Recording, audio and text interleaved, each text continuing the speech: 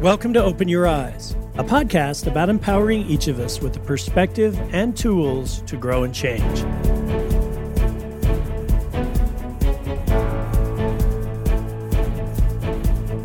Thanks for joining us today. You know, all of us here at Open Your Eyes are avid podcast listeners, and over the years, we've learned so much by being part of a unique podcast community that's dedicated to helping each other improve and grow. And one of the most requested topics we get here is how to be a better leader. Many of us, while we travel down the road in life, at some point, turn around and look behind us, and we see others following on that same road.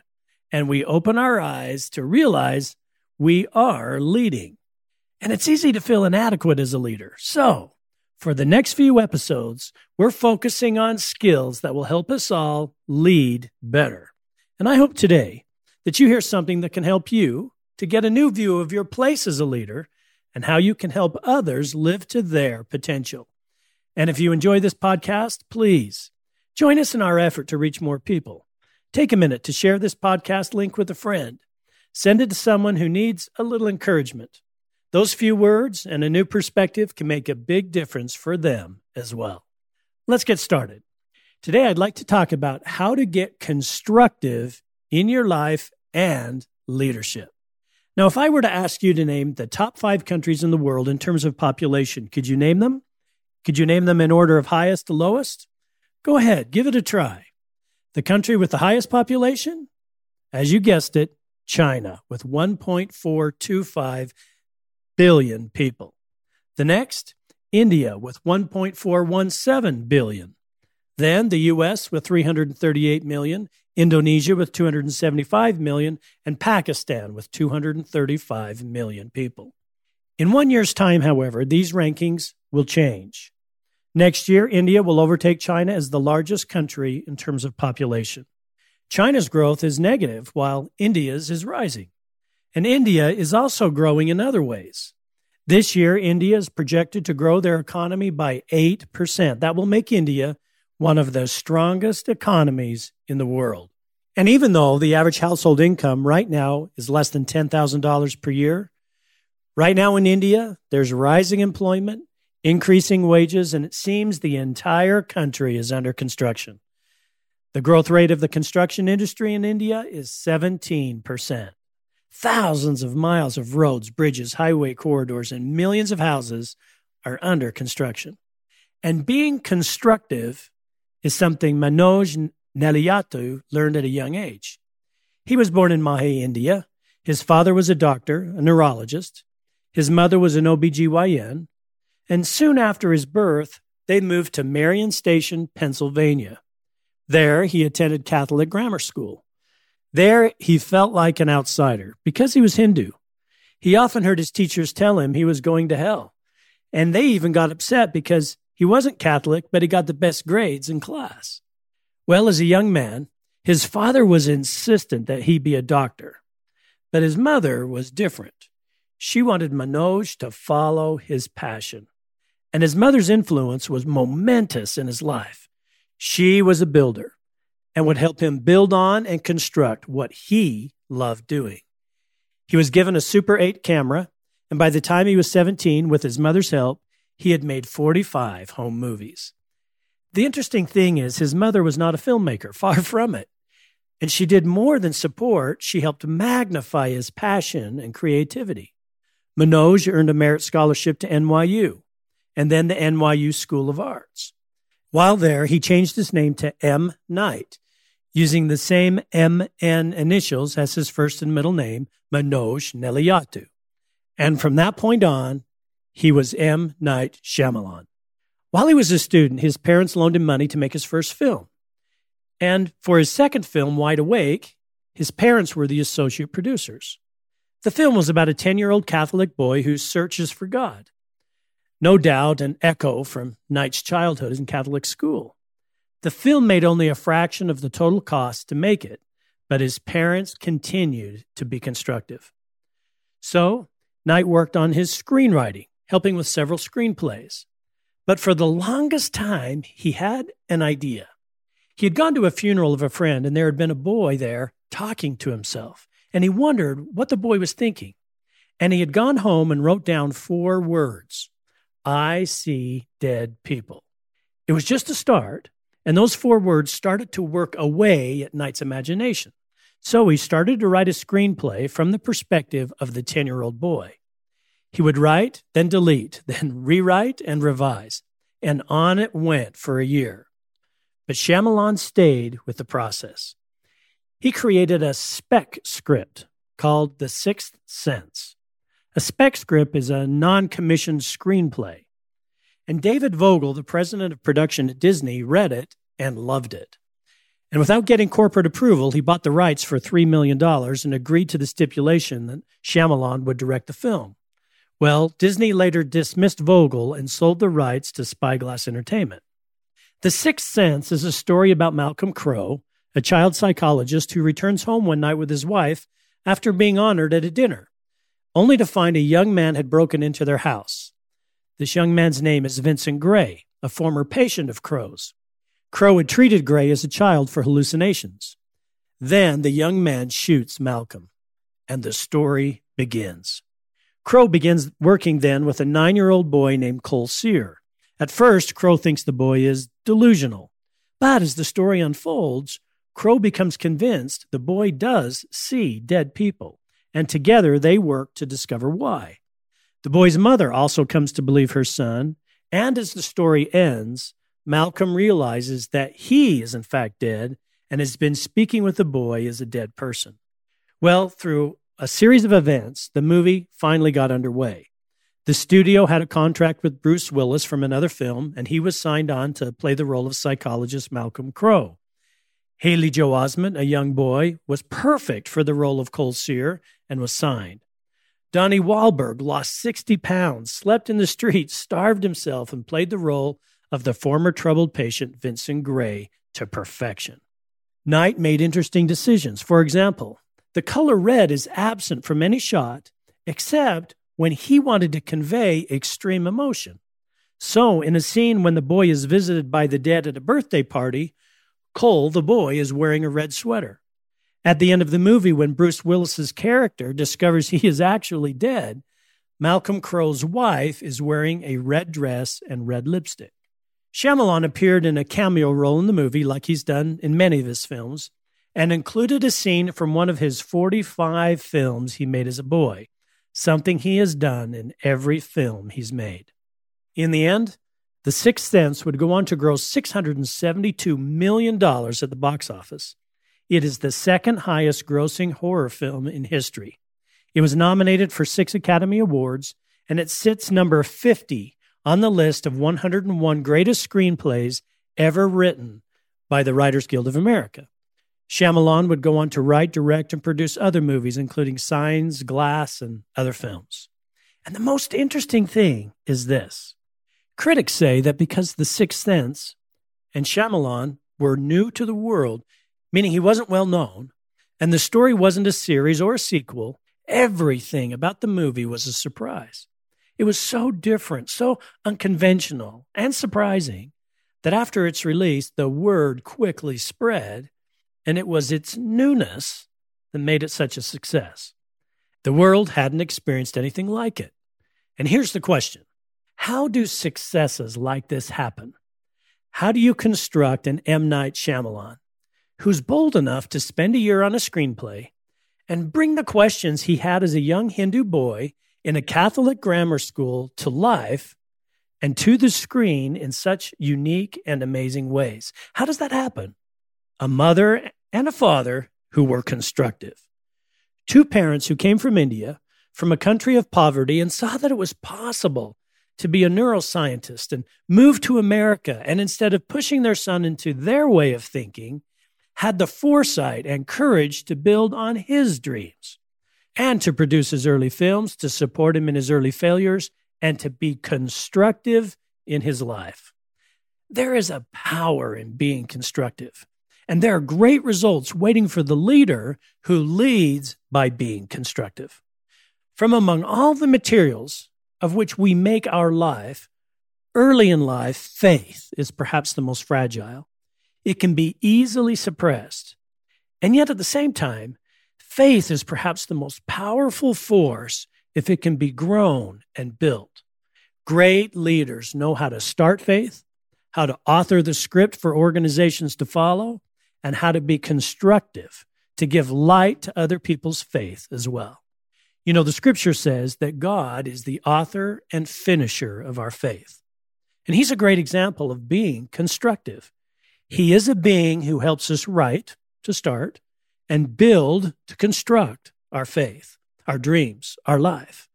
And it's not just his life he's building, it's ours. You see, he has a sense, a pattern for how to be constructive in the process. So, as we learn to be like him and become people and leaders who are constructive, let's talk about the principles that help us do that better. Now, you may think the definition of constructive is not being critical, because we often use the term constructive criticism. Not so. That's much too narrow. The primary definition of constructive, according to Webster, is promoting improvement or development. Now, the synonyms of constructive are valuable, profitable, worthwhile, beneficial, and helpful. So, when you are constructive in a meeting, for example, you add to the value or benefit of the topic you're discussing. When you're constructive in a relationship, you make it worthwhile and are advantageous in the process. When you're constructive as a leader, you build something other than yourself. Now, like you, I've worked with constructive leaders, and they're apt to guide, and they're apt to work to expend their own effort to bring about the success of a project by helping other people do the leading. The constructive leader believes that to get the organization or family where it needs to go, they must develop the people who make up that organization. They will work through others and focus on the building of others to reach their goals. And this incredible talent happens when a leader adopts the constructive mindset. There, they gain significant influence and achieve results faster than they thought possible. Years ago, two authors described leadership in two opposing ways. The first method of leadership was to lead like a buffalo. For whatever reason, buffalo follow a single leader.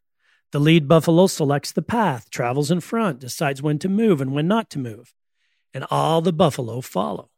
Likewise, perhaps you and I think that is the way to lead, meaning we grow in personal capability and have the answers and give the orders and place a greater emphasis on our own pathfinding than that of our team or organization. Now, you may be the best at what you do. Your sense for the right path may be better than your team. For example, as a parent, your pathfinding will likely be better than your children's.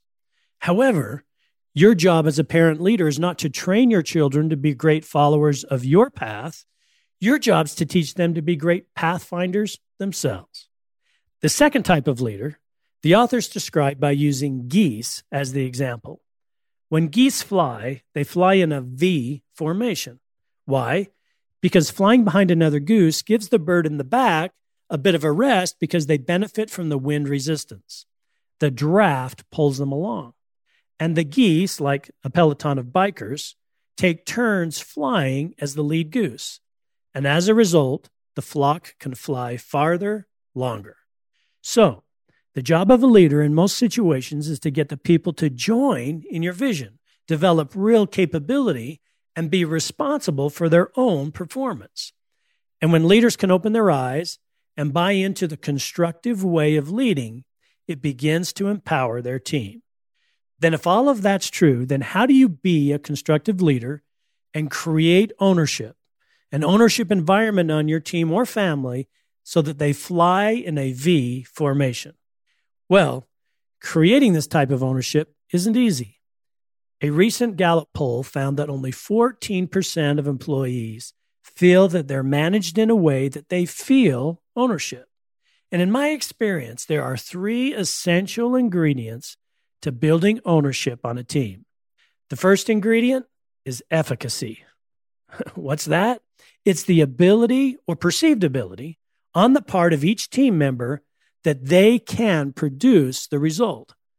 That means for your child or your team member or any organization member, their feelings of ownership rise as their sense for how to produce the result rises.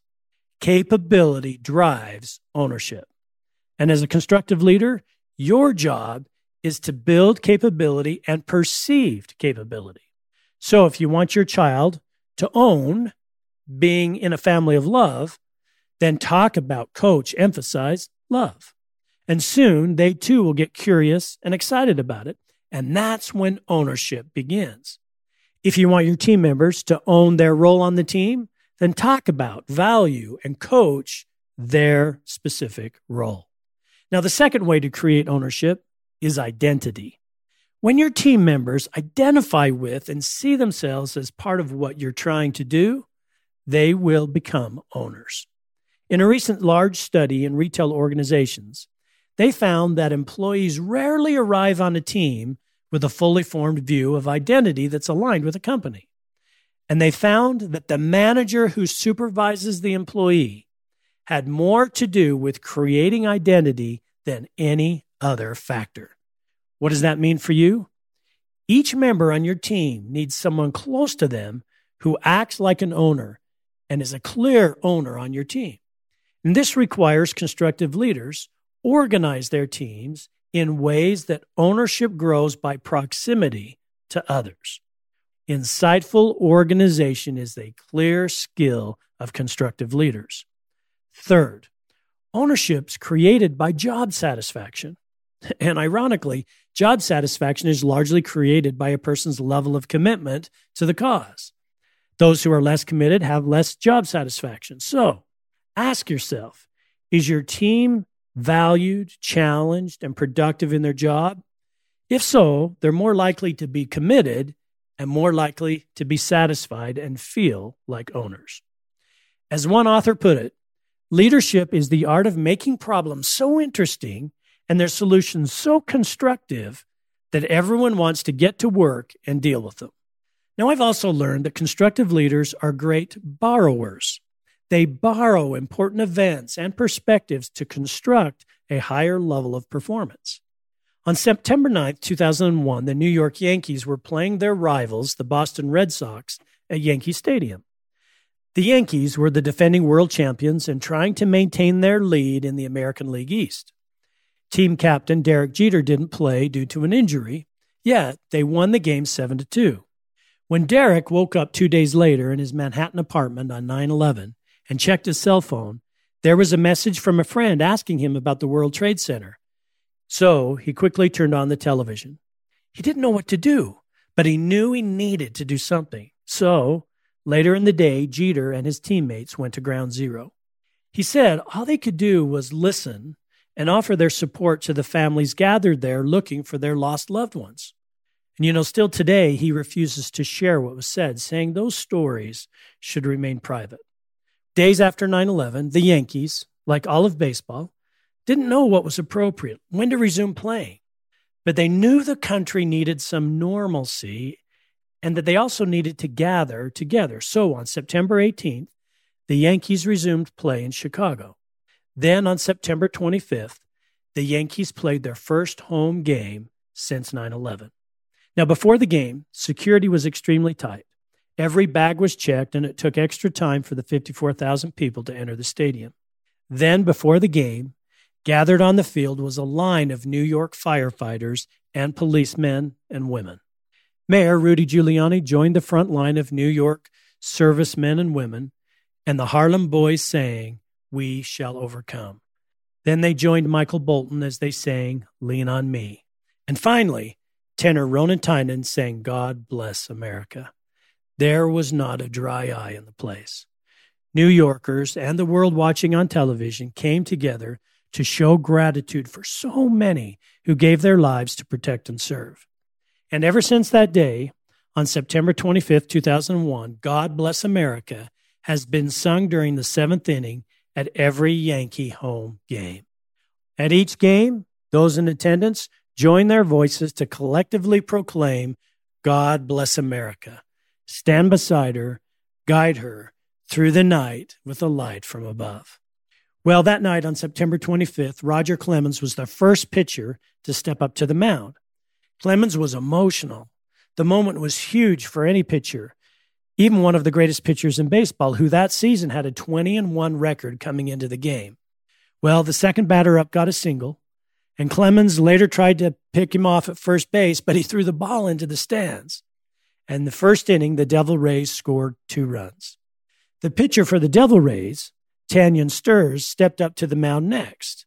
His close friend died in one of the planes that crashed into the World Trade Center, and he too was overcome by the moment.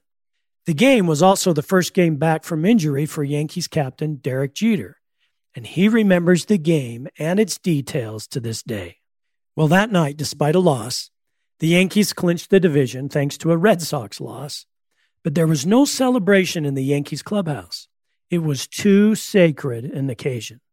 But from that point forward and for the rest of the season, the Yankees continued to blossom. Over and over again, you heard the players say, since 9/11. Since 9/11, the city came together. Since 9/11, baseball means more than it ever has. Since 9/11, the Yankees are not on a mission for themselves, but for New York.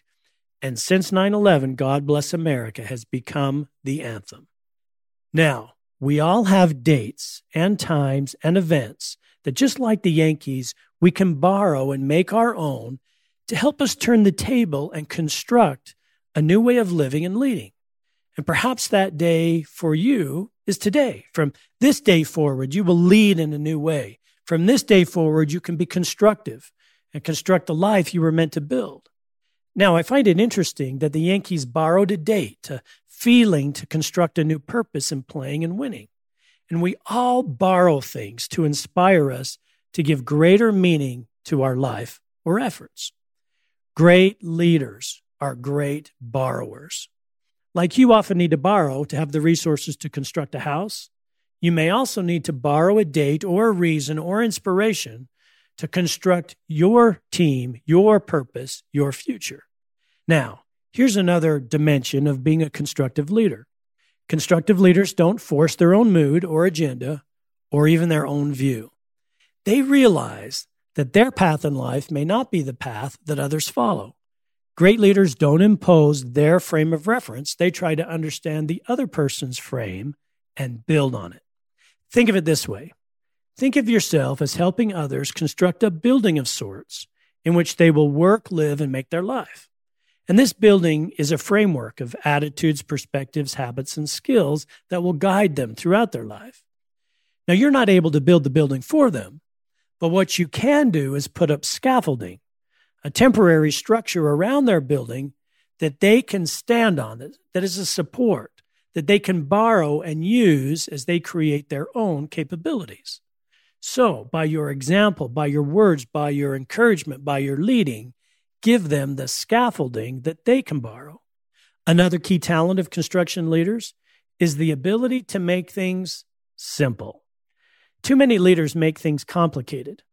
Have you ever given your team instructions that are too complicated for them to follow or establish systems that are too confusing? When you do, this robs you of your ability to be constructive. So, follow this simple rule. This is something I learned a long time ago, and it has helped me ever since. Start to follow the rule of writing. If you want to get clear in your leading and your thinking, write it down first. It will clarify your understanding and help you communicate better. Writing things down, constructing them on paper, will help you build better in real ways. You see, when you construct your leadership or strategy on paper, you spend time refining it like a set of plans for a house, and you now make things easier to build. Constructive leaders are expert at making things simple and communication more clear. And you'll be surprised how much this helps you build your team and find results. Next, in general on teams, in your business, as you lead, after all is said and done, there is far more said than done. Being constructive is often about talking less and doing more. You know, sometimes in families and teams, we get into the habit of talking about the same issues or concepts over and over again without much progress. And this cycle of talk and talk and talk eventually creates stagnant and unempowered teams. So, being a constructive leader means having a clear bias for action. You're likely to do before you talk. Your meetings are about actions and not about whys and why nots. And when you become action-oriented on your team, you are constructing. For example, do your team meetings emphasize action? What actions will be done today, tomorrow, or this week? And who will do them?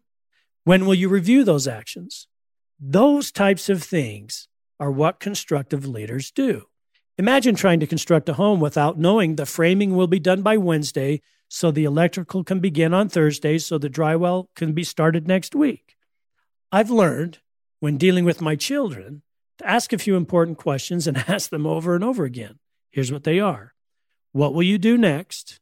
How will you do it? And when will it be done? And my kids got tired of me asking. I know, they would say, what will I do next? How will I do it? And when will it be done? Soon, they had a greater bias for action without my having to say anything. You know, my favorite story about having a bias for action comes from the entertainment industry.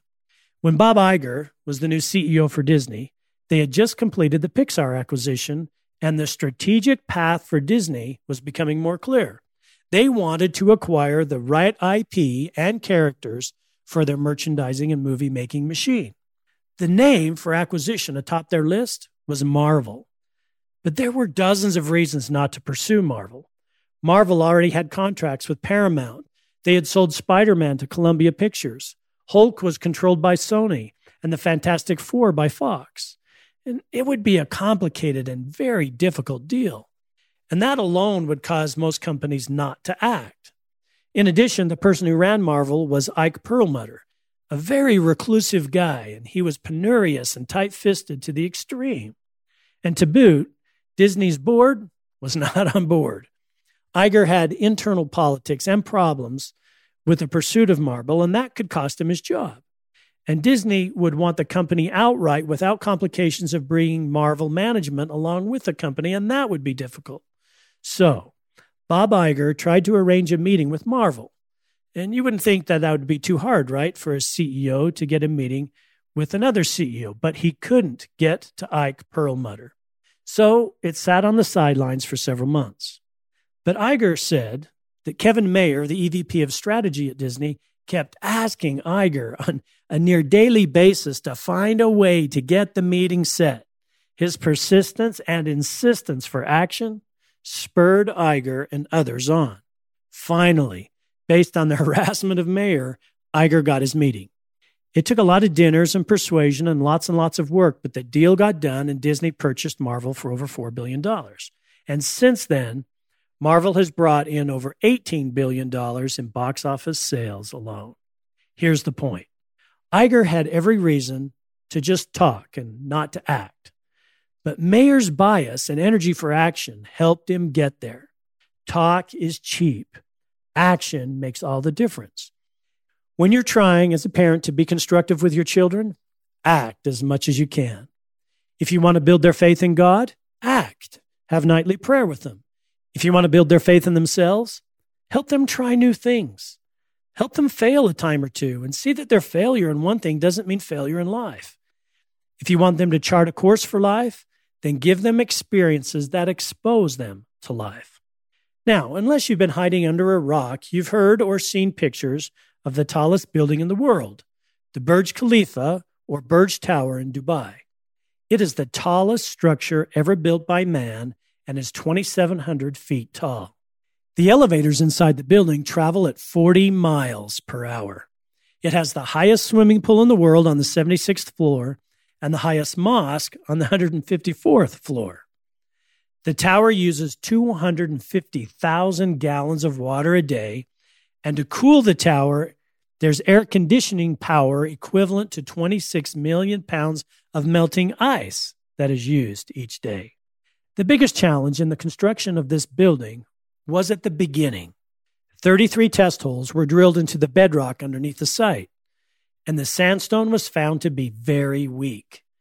Samples were taken up to 140 meters in depth, and it was still weak all the way down. As a result, over 120,000 tons of concrete were poured in the base to support the 500,000 tons of weight of the building. Now, in constructing your team, your life, your family, the same goes for you. As you help others in the construction of their tallest selves and go about building your strongest team, most of the work is done at the beginning, in the foundation.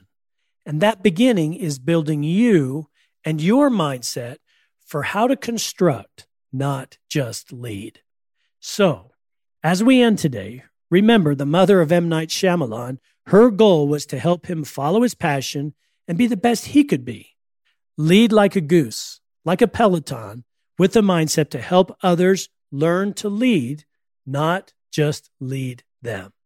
Remember, your goal is to develop ownership through efficacy, capability, identity, and proximity to others who act like owners.